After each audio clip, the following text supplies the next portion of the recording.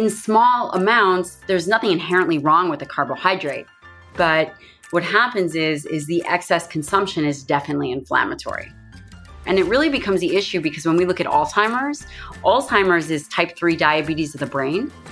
And it's these excess, long-standing consumption of carbohydrates, refined foods over the allotted caloric value that end up causing brain damage.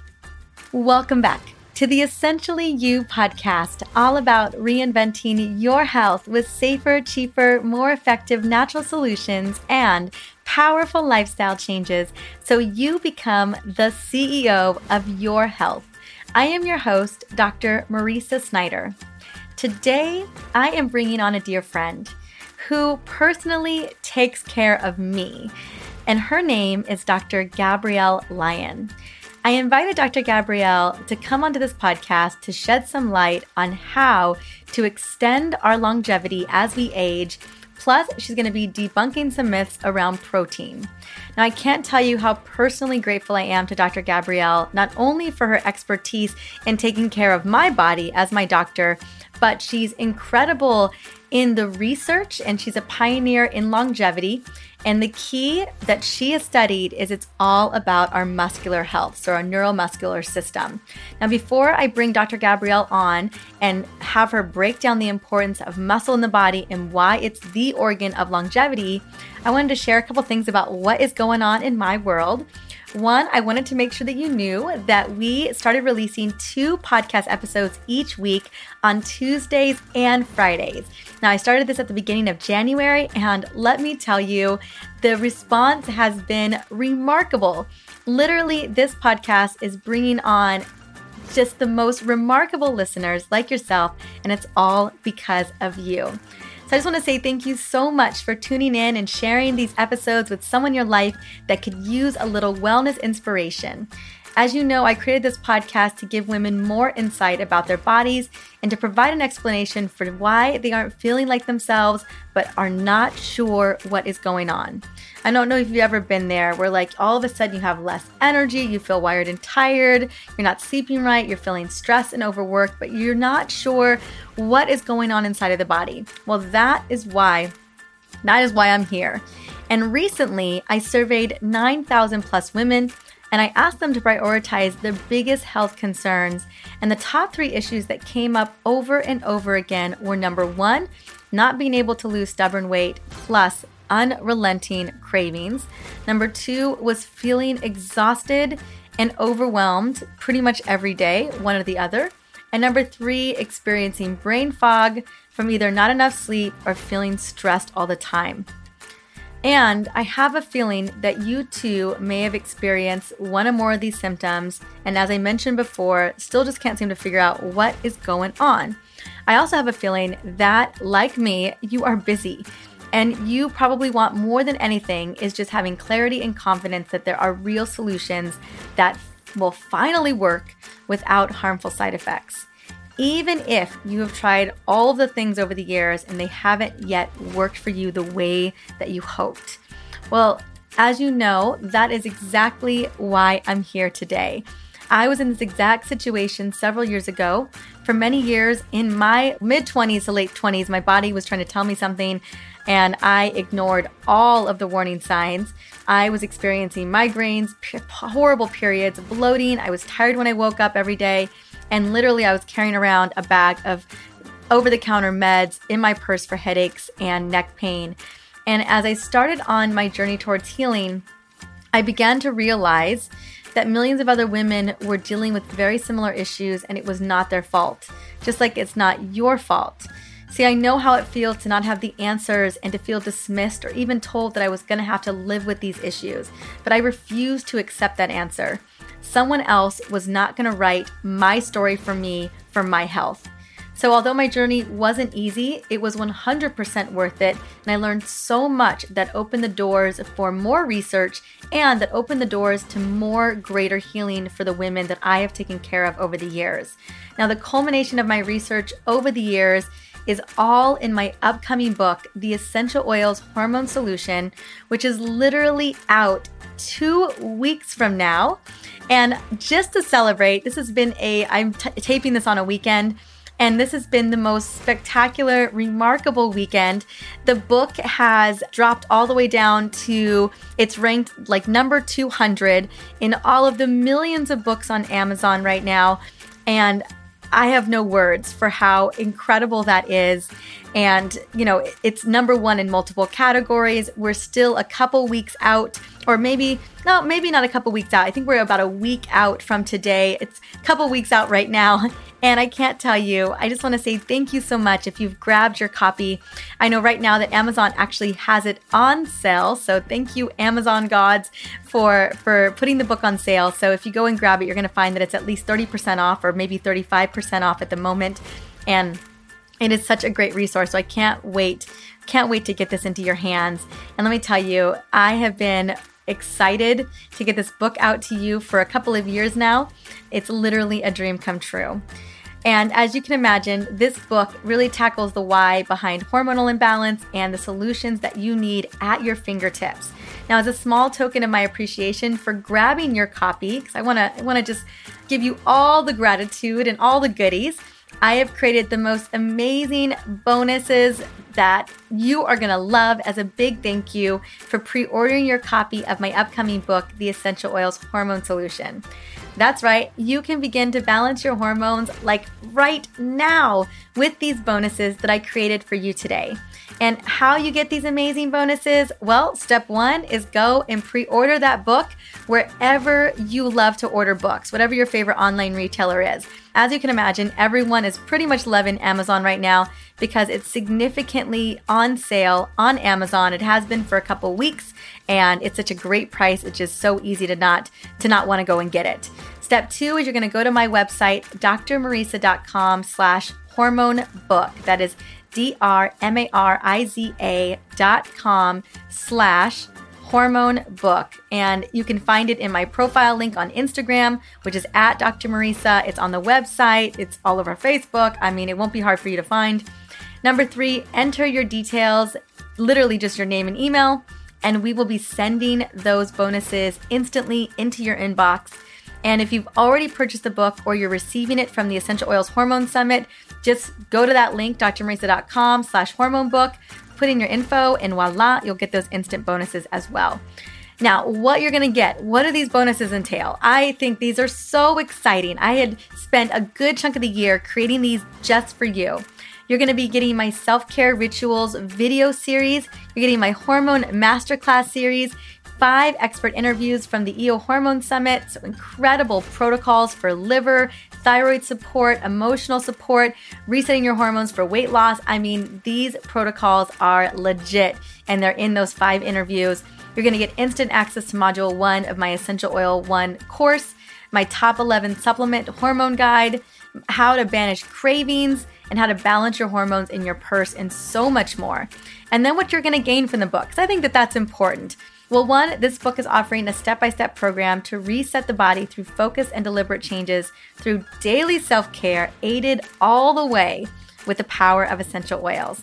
And as you can imagine, there are so many recipes in this book. You are going to have such a great time. Recipes for stress hormones, chronic fatigue, sleep insomnia, weight challenges, women's hormones, emotional balance, cognitive challenges, digestion and detoxification, and so much more. So I can't wait for you to get your hands on this book. We are so close to the finish line of this going live. And I just want to say thank you so much for supporting this and believing in me enough to go and get this gorgeous resource. All right, woo! Let's dive into this epic conversation on how to extend longevity as we age. Plus, we're going to be talking about debunking myths about protein. But before I do, I want to quickly sing Dr. Gabrielle's praises. Now, Dr. Gabrielle Lyon is a functional medicine physician specializing in muscle-centric medicine. She leverages evidence-based medicine with emerging cutting-edge science to restore metabolism, balance hormones, and optimize body composition. Dr. Lyon's ongoing work is focused on metabolism, muscle, and body composition optimization. She is nationally recognized as an authority. She is a regular speaker, a sought-out expert and educator, and she sees her patients in New York City. You can go and check her out at drgabriellelyon.com.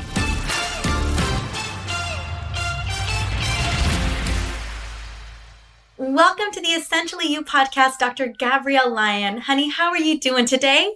I'm doing wonderful. How are you? I am so good. And you know what? I just miss your voice so much. You are such a bright light in my life. And I am so excited that you are sharing your brilliance here today. Thank you so much for having me. I'm really excited to be part of your podcast. Thank you. Absolutely. We are talking about how to extend your longevity as we age. And let's be honest, we think about longevity, and longevity is how we keep our bodies ageless in a lot of ways, right? How do we keep from getting sick? How do we keep from chronic conditions? How do we keep looking and feeling amazing from the inside out? This is your expertise. And disclaimer to everyone listening right now as well, Dr. Gabrielle Lyon is also my doctor. So she is working on my longevity as well. So I won't be talking about my case per se, but just know this is how incredible this woman is. I trust her with my own life and so excited for her to be able to share this with you. So Dr. Gabrielle, honey, I know a lot about your wellness journey and your journey into medicine, but what has you on this pathway? What was the impetus for you to really dig into this area of expertise? So I studied human nutrition, vitamin mineral metabolism, and as you know personally, Liz Lipsky is my godmother. And for those of you who don't know who that is, she's one of the old G's of functional medicine. She was one of the original functional medicine nutritionists. I moved in with her when I was 17. And that changed the trajectory of my concept of medicine and health and things related to longevity and wellness. After that, I did a lot of schooling, and then I really saw the healthcare problem. And the problem was everyone was focusing on obesity as it relates to longevity and cardiovascular disease, diabetes, all of these things, Alzheimer's disease. But really what I felt that people needed to focus on was the solution. And the solution was, and it still is, really maintaining the musculoskeletal system, because muscle is the largest organ of the body. And I'm going to say that again. Muscle is not just for locomotion. It is essentially an endocrine organ, meaning when you contract it and at rest, it secretes things. So I became so fascinated with this concept of aging, and I saw the difference between those who had a body composition that was more muscled and less body fat. And I saw the way that they aged. And I knew that really, when you focus on longevity, is the key. And that is what kind of painted the picture for me for wellness. And this is a really intriguing area of expertise, particularly because a lot of people, as you mentioned, don't focus on this at all. And I'll be honest, I can't speak for all of my listeners, but when I was in practice, my patients, mostly women, mostly in their 40s and 50s, were willing to eat anything I told them to eat. But in terms of moving their bodies or exercising, I felt like that was kind of like a no-go.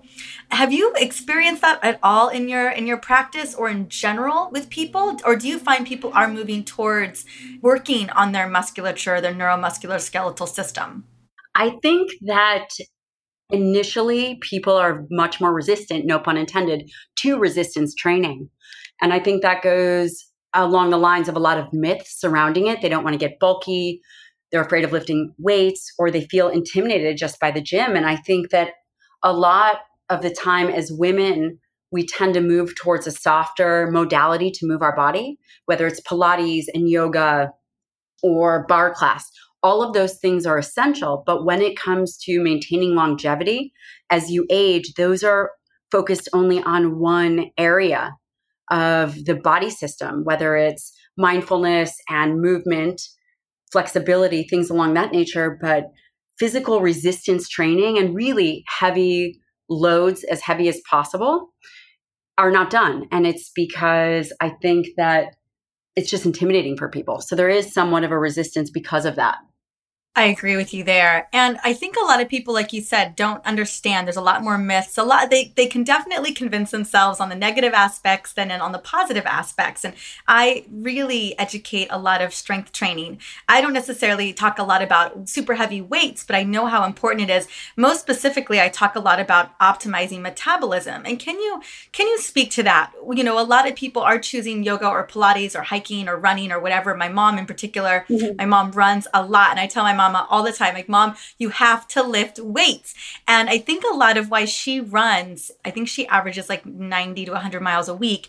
Why she runs is that it's also a stress reliever for her. So I think it's more things than that, because I tell her time and time again, I'm like, there's areas where she hasn't dropped as much weight than other areas. And I'm like, that's ultimately because it's not revving up your metabolism like weight training, like muscle will. So can you speak to that the necessity of working those muscles for metabolism and for helping to maintain that? Absolutely.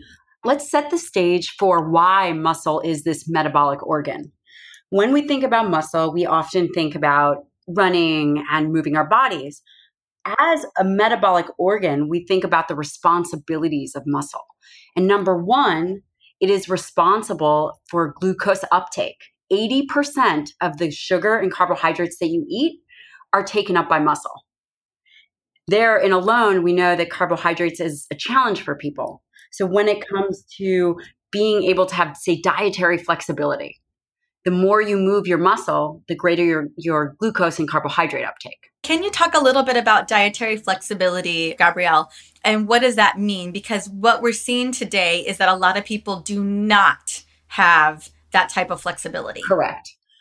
Dietary flexibility is the capacity to, say, eat a certain amount of carbohydrates, right? So you can eat a certain amount of carbohydrates and you really don't have any weight gain or any metabolic issues. Your blood sugar doesn't go too high, doesn't go too low. You can tolerate numerous kinds of diets, whether it's a ketogenic style diet for a short period of time, whether it's different ratios of proteins, carbohydrates, and fats. Well, and how I think of it is if I were to go to Disneyland tomorrow, I'm just going to give an example. And I decided to just, I decided to eat some Disney churros and some other things. Let's just say that I wouldn't, not that that would be good for me, but people are on vacation, they're going to Disneyland, or they're doing something like that. And mainly because Alex and I were at Disneyland a couple weeks ago and he did eat some churros and there was no movement on the scale because Alex has metabolic flexibility. Right. We work out all the time. He does heavy lifting. He could get away with that day, maybe even 2 days of that, without any real significant shift in his weight. Absolutely. And one of the reasons he's able to do that is because likely his muscle glycogen, the storage form of energy in the muscle, is depleted when you lift weights. So when you are exercising, and especially when you're lifting weights, you are able to empty those storages and then fill them back up with food. The problem becomes when you're not exercising and those glycogen storage, it's already full. You begin to spill over into the bloodstream and you begin to put on fat. So that is, one thing that is really important. Another thing I wanted to ask, Gabrielle, girl, I got so many questions for you. And we're good. So helpful for people. So let's say, we're not moving our bodies. We're sedentary. We've got those glycogen reserves, have been there for quite some time. How does this negatively impact the liver? Right? Because now we've got the liver playing a role trying to manage a lot of this, because liver being our next glycogen reserve storage. Do you find that this has a negative impact on our liver as well? Of course, this is a really good point. It does. We've all heard of this increase in fatty liver disease, non-alcoholic fatty liver disease. And one of the reasons is overconsumption of calories and in particular carbohydrates. It's very hard when we talk about, say, dietary protein. Nobody has ever gotten liver disease from too much dietary protein, but this excess carbohydrates and excess fat definitely affect the liver, and that can be very detrimental.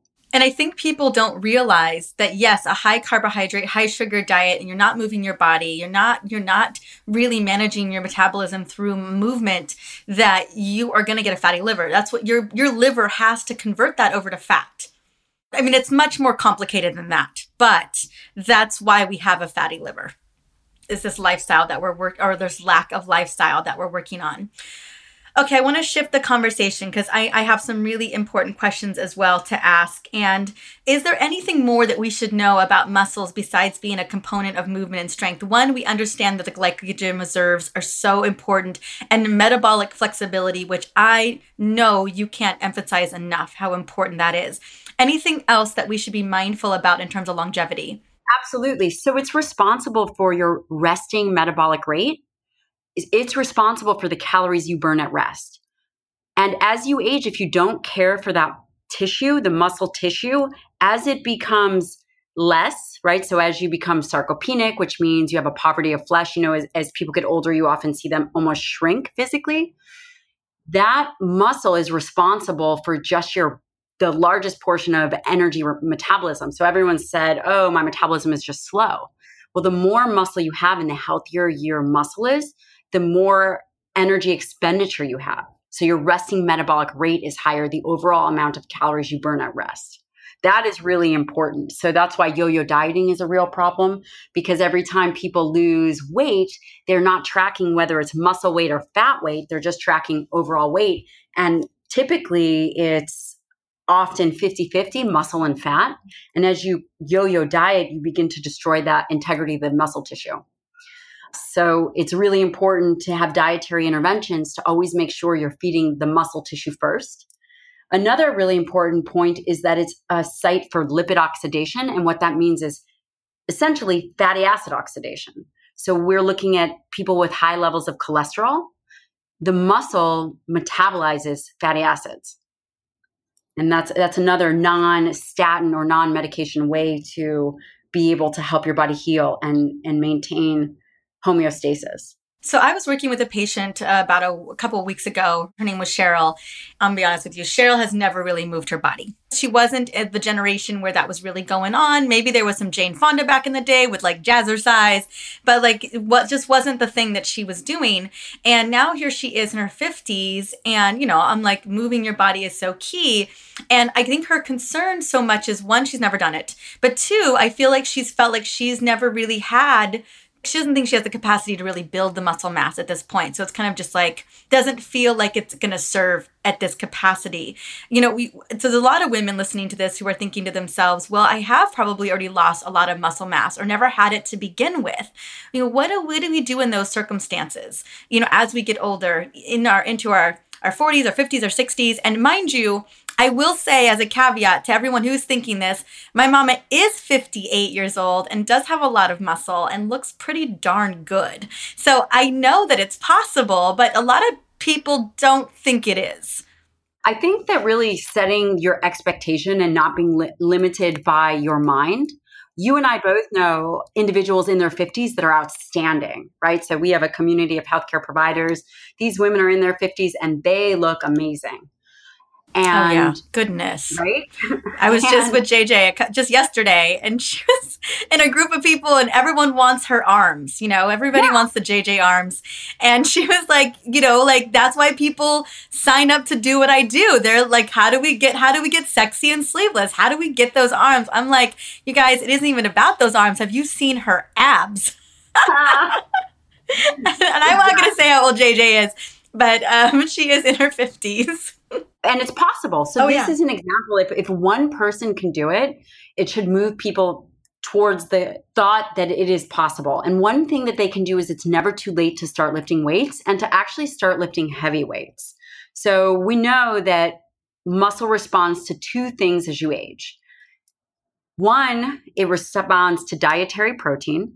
And that would be, we all know, chicken, beef, turkey, all of these things, dietary protein, and resistance training. So having a plan that enables you to have both of those things, there is no reason why your body wouldn't put on muscle mass, because the body wants muscle tissue. It wants to feel and be healthy. And would you recommend, my gut tells me that someone's like, okay, so you're saying there's a dietary component here, which there clearly is. Could someone start with the dietary component first, or do they need to really begin to do both at the same time? You can start with the dietary component first. In fact, it's essential you can't do one without the other. It's essential to get that dietary component absolutely in place. And what does that look like? That looks like high quality protein at every meal. And for my patients, and I have tremendous success stories. I mean, unbelievable for women that have never been able to lose weight, have yo-yo dieted, have tried. I've had one woman bring in 2 stacks of diet books that she's tried and not able to do it. I track their skeletal muscle mass and their fat mass. And here's how you do it. For nutrition strategies, the first meal of the day needs to have 30 grams of protein. It doesn't matter how they get it. And maybe the people listening are thinking, well, what are 30 grams? Well, if you look at the back of, say, a whey protein shake, it'll say 30 grams. If you look at the back of a plant protein shake, it may say 30 grams. But if it's a plant-based protein, essentially you cut that number in half. So it's then maybe around 15 grams. So you have to get up to a 30-gram mark.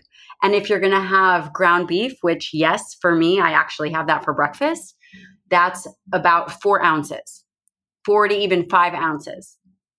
And you do a strategy like that 3 times a day. And that is enough to, and it doesn't have to be 3 times a day. Say you only eat twice a day. Then it's about getting that high quality protein, a minimum of 30 grams at each time you eat, whether it's twice a day, or 3 times a day, but that is really the key. Okay, that's the key. And does the amount, because let's say it's 3 times a day, we're looking at 90 grams. I do a lot of intermittent fasting for supporting cortisol levels.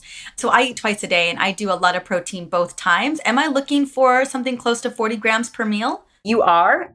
And in fact, the minimum protein I recommend per women is 90 grams a day, is minimum. Okay. Because I don't want people to be too hungry. And if they're going to replace calories with something else, then I'd prefer it be from a dietary protein source and not necessarily a fat or carbohydrate. And I'll tell you why. 1, we have dietary protein for muscle health. But number 2, it actually feeds the immune system. So dietary protein, the amino acids, say glutamine, for example, feeds the immune cells. That is why it's so important. So it's these structures, these amino acids, these building blocks of protein do way more than build muscle. If you have a parasite infection, the parasites tend to sequester protein, right? If you have digestion issues, the enterocytes, which are the cells of the intestine, sequester protein. So you need to actually get more in your diet. And as you age, over the age of, say, 45, you begin to get what's called anabolic resistance in the muscle. And what that means is that the same amount of dietary protein that a 20-year-old could eat to trigger that muscle health is about double that for someone older. So it's pretty important that they get this right, that any individual who wants to feel healthy gets this information correct. What I was really thinking about was this feels very simple. It doesn't feel necessarily like a ketogenic diet. It doesn't feel necessarily like a paleo diet. What would this be? It's just ensuring that we're getting the amount of dietary protein. Are we being mindful of carbs? As long as we're getting those 90 grams, we're okay? I mean, clearly not advocating sugar or processed foods or anything like that, but is it okay to eat spinach? Is it okay to get those healthy fats? What does that normally look like? Sure. So I consider this an optimal protein diet. When we think about what this is your backbone of your nutrition is based on protein. Then if you are looking for optimizing body composition, decreasing body fat and increasing lean muscle or lowering insulin levels, then really for women, you want to go 30 grams or less of carbohydrates per meal. High quality carbohydrates. This does include vegetables. I mean, that's a lot of vegetables. And the reason I chose 30 grams is because of the science. Anything over 30 grams can increase insulin levels a bit too high, right? So it's about also keeping insulin in check, keeping inflammation in check so that you can then build muscle. In terms of dietary fat, and let me say I start patients with 30 grams of carbohydrates 3 times a day if they need it. So it's about 90 grams, which is lower than what the RDA recommends, but probably higher than what people need. 90 is probably a bit higher. I know that may sound scary to people, but I would encourage them to get their protein right and they'll feel amazing.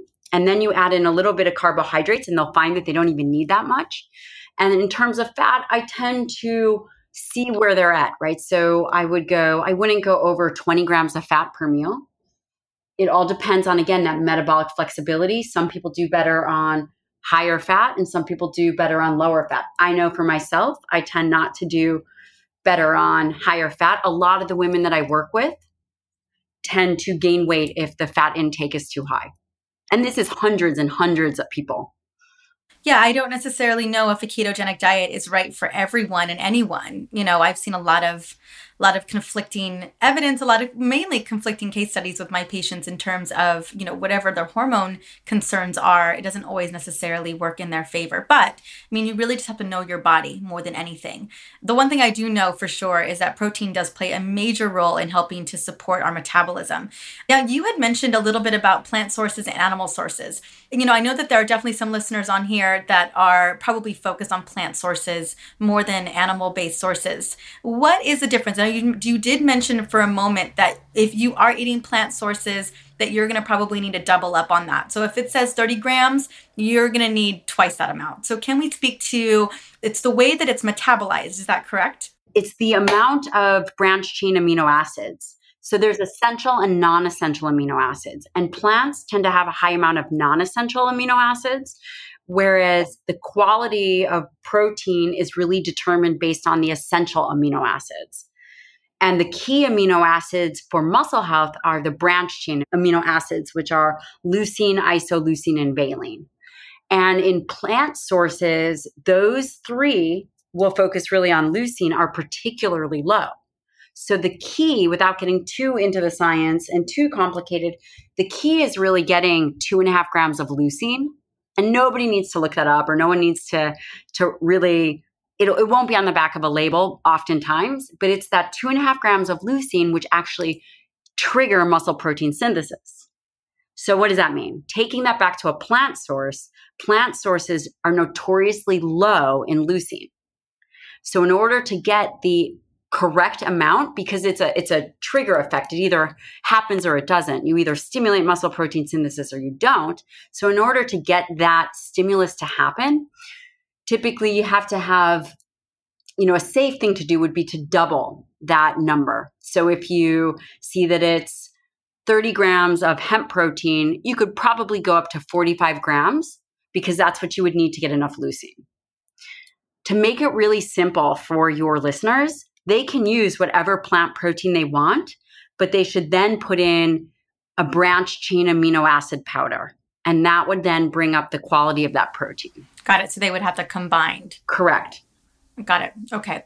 Clearly, we are definitely a protein consuming culture in a lot of ways, but there are definitely a lot of myths around protein, that animal-based protein can be inflammatory. There's concerns that, that's a big one, right? That we may not be breaking them down. It could be burdensome on the digestive system. Could you speak to some of those myths that are going on?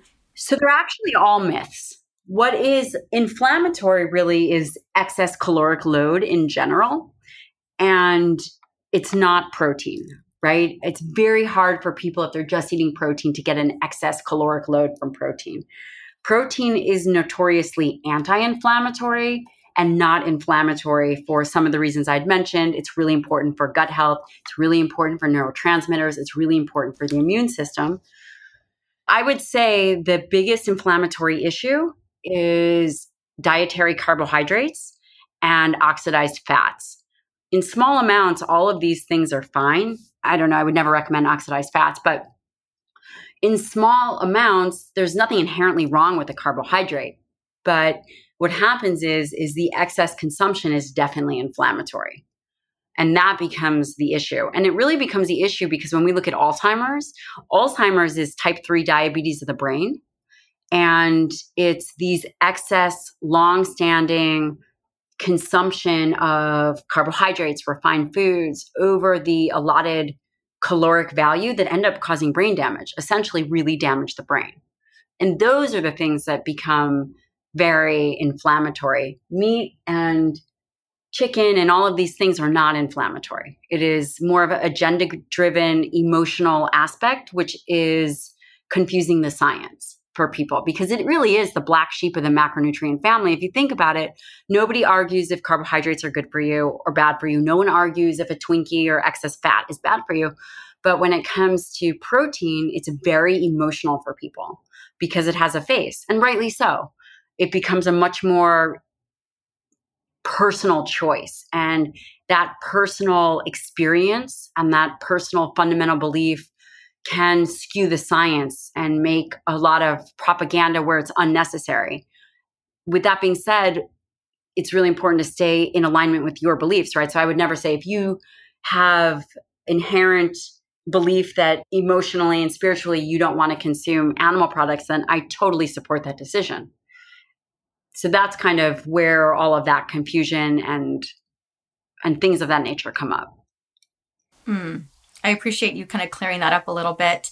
There are other benefits of protein that people don't think about as well. So protein, I know, basically essential amino acids are necessary for the construction of our cells. They're necessary for the detoxification of our body. Can you speak a little bit to the reason why amino acids are so important in the body and how they play a big role in not even the longevity of metabolic flexibility, which is so key. I mean, you think about most of the chronic diseases today, cardiovascular disease, Alzheimer's, diabetes, metabolic disease. That's all the lack of that inability to have that flexibility, right? We're just completely creating inflammation, as you mentioned before, because our caloric intake is just too high in those realms. But there are also a ton of benefits hence why it's one of the most important key macronutrients. But a lot of people don't realize how important of a role amino acids play in the building block of, not only cell mitosis, but also in the, just the process of detoxification of our cellular function in the body. Yep. And protein is essential I'll give you an example. We always think about high blood pressure. Well, at least I do. In my clinic, I think about high blood pressure. One of the amino acids necessary for vasodilation is arginine. Arginine comes from dietary protein. That is just one example. Another example would be if you think about glutamine. We hear a lot of people talk about adding extra glutamine to help GI health, all of these things. They're absolutely correct. Most of the dietary glutamine that we eat is sequestered in the intestines to help heal them. It's essentially the fuel for the intestines, also for the immune cells, for the macrophages, for the lymphocytes. So your baseline immunity is all fed on protein, your thyroid hormone. All of these things are based on the building blocks of protein, and you cannot swap out a carbohydrate or a fat for that. It is essentially the building blocks. Let's talk about stress. If the body is stressed, the first thing that it does is it begins to break down muscle. It begins to break down muscle to then liberate those amino acids. So essentially, amino acids are exactly what it sounds like. They are the building blocks for every single thing in our body, really for everything. I really wanted to emphasize that and have you emphasize that, because I don't think people understand the important role that protein plays in the body. And I wanted to just have you kind of shine light on that. Now, what I've learned about my amazing listeners, my audience, is that a lot of them are dealing with stubborn weight. They most likely are probably cutting back on carbs or eating more protein. They're trying all the different diets that are out there right now, trying to figure out what's going to work. And some of them are moving. I can't really, I know that they're trying to move their bodies, probably not doing heavy weights. I think we're still working through people still have myths around lifting heavy weights. But what can we do? What can you give a case study or an example of someone that you've helped with weight that they cannot let go of to save their life? Absolutely. So I have one patient, and she's just been miraculous. She had struggled with her weight for about 12 years. She was eating roughly 800 calories to 1,200 calories, tracked everything.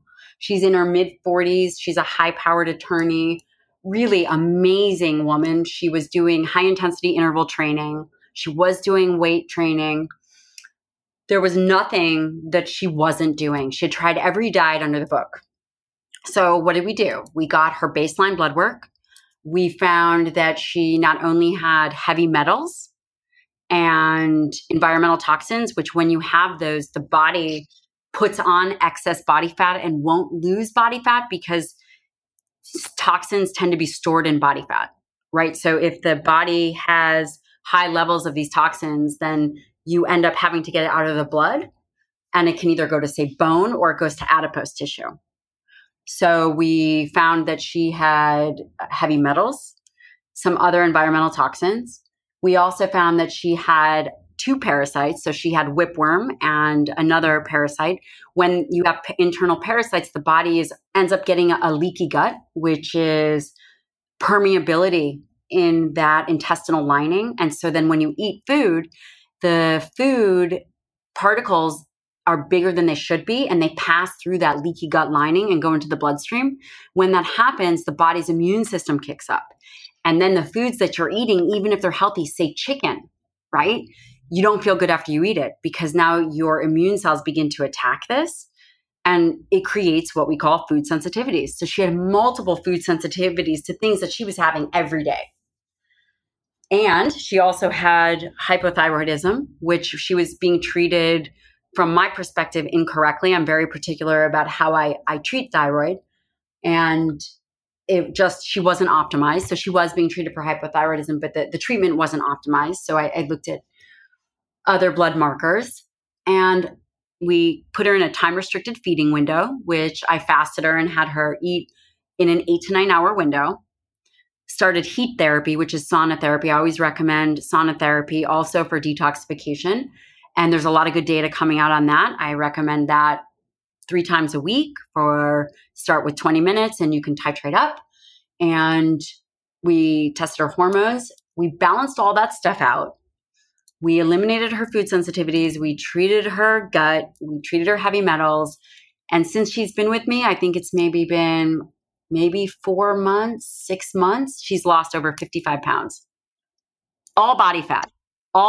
So no muscle. She's increased her lean tissue.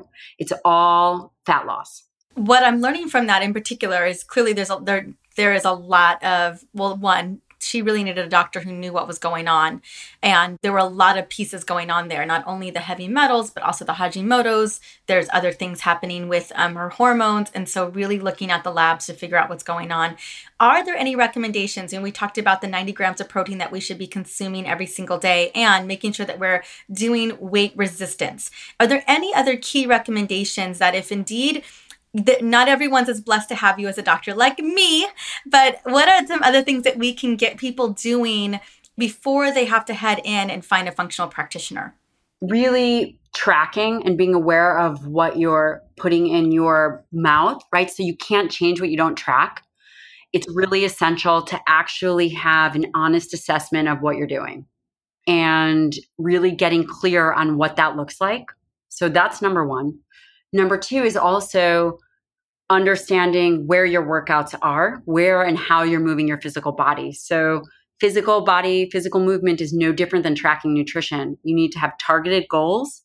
And I'm not talking about weight goals. I'm saying targeted weight lifting goals. So you know how heavy you're lifting this. You know how fast you're rowing. You know your run time. It's all about becoming 1% better every day and really taking stock of the big picture. Certainly eliminating the foods that you inherently know that you shouldn't be having. I guarantee you, ask anyone and they will say, I'm doing this, but I know I shouldn't be. So taking that right off the table and really, really having an honest and transparent assessment of where you're starting at. That would be number one. So you get the nutrition piece together, which is dietary protein with every meal. I see people often over-consuming fat and also having alcohol. If you want to change your metabolism and you don't have a lot of metabolic flexibility, really eliminating alcohol is important. Is there anything else that we should be eliminating as well? Like it's got to go. Alcohol being one of them, right? I mean, you're taxing the liver and it's just empty sugar. It's empty sugar calories. So it depends on how aggressive an individual wants to be. So if someone wanted results right away, I would say protein and greens will make your dreams come true. Truly, I mean that.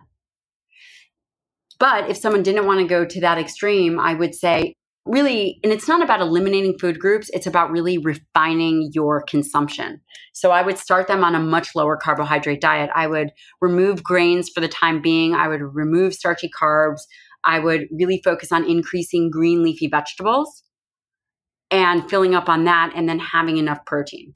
Perfect. I think that that's a great way to start. I love those recommendations. And I think a lot of people can make those adaptations. And I agree with you, girl. Protein and greens are the ticket. Greens are such a great way of not only supporting hormones, but also, as you know, really ensuring that our digestive system is functioning properly. And they'll find that they actually won't be as hungry, right? So these are the precursor for neurotransmitters. Everyone focuses on fat for satiation, but while fat is not inherently bad, it's the protein that helps with the neurotransmitter creation. And that is key when we think about emotional eating or compulsive eating or any of those kind of eating or disordered relationship with food, cravings. There's something called if anyone wants to look it up, there's something called the protein leverage hypothesis. And it's a really fascinating concept. Again, that's protein leverage hypothesis. And it's the concept that the human body will eat to get to a certain amount of protein and amino acids. So if you are consuming a diet that is much lower in protein, your body will continue to drive to feed until you satisfy that need. Because again, they're called essential amino acids for a reason, because they're essential. And the body wants to survive. That is something very interesting for people to look up. So you have a gift for us.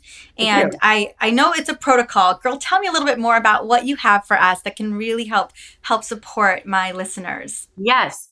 I have a free protocol that they can download on my website, and that's drgabriellelyon.com. And it will give them an overview of everything that I'm talking about in much more detail. And while I call it a 4-week reset, it's essentially something that can be done for a lifetime. And it will really help your listeners. And again, it's free and very self-explanatory. It talks about the concept that muscle is the organ of longevity and the largest organ in the body, and why it's so important to maintain and how to maintain it. It will give them dietary recommendations. There's some recipes in there. They can follow me on Instagram as well. So I post more educational things on my Linktree, the link in the bio. And that will also be very helpful. Perfect. We'll definitely go follow Dr. Gabrielle on Insta. Dr. Gabrielle, honey, what is your Insta handle? Dr. Gabrielle Lyon. I just see all the beautiful pictures that you post and all the great information. I was like, okay, I just know I didn't know if it was full Dr. Gabrielle Lyon or it was Dr. Gabrielle. So Dr. Gabrielle Lyon. Dr. Gabrielle, honey, thank you so much for sharing your wisdom today. You've given us a lot of food for thought in terms of how we should be structuring our diet, not only for longevity, but also, which I think a lot of women are trying to figure out how to rev up their metabolism. And this is where your expertise comes into play. And you have made it feel that we can make some pretty big strides. I mean, clearly, if there's other things going on, we need to look into them. But at least we can make some dietary and movement changes today. Absolutely. Thank you so much for the opportunity to share with your tribe and community. It's very important to me because I believe that everybody deserves the health of their dreams. I believe that they all deserve to live in a way that they can have the body and the health and the wellness of their dreams, really. I love that. Thank you so much, honey. See you soon. Okay, bye. Talk about dispelling myths around muscle and protein consumption. So often women are given misinformation about our bodies, especially about our muscles and what our protein intake should be. And that is why I'm so grateful that there are female doctors out in the field focusing on this area of medicine to really clear up the myths, debunk what dogma is out there, and give us the real truth. Now, Dr. Lyon has brought unparalleled results to her patients with personalized advanced nutritional interventions, metabolic and genetic testing, and behavioral action plans that literally leave no stone unturned. And I can attest to that because I am one of her patients. If you're interested in learning more, check out Dr. Gabrielle's exclusive Lyon protocol. The link will be in the show notes, or you can just go to www.drgabriellelyon.com. Well, thank you so much for stopping by and listening into the Essentially You podcast. We have so much more in store for you. I just can't wait. Next week, joining me is going to be Jennifer Fugo, and we're going to be talking about the hidden reasons your chronic skin rashes won't go away. I love Jen. I know you're going to love her as well. So we're going to really uncover some of those stubborn, crazy rashes that I know so many of us can't seem to figure out and can't seem to resolve. And she does it in such a beautiful manner with a lot of empathy and grace. I know you're going to love it. So I can't wait for you guys to join us on the next episode with Jennifer. And until then, have an incredible day.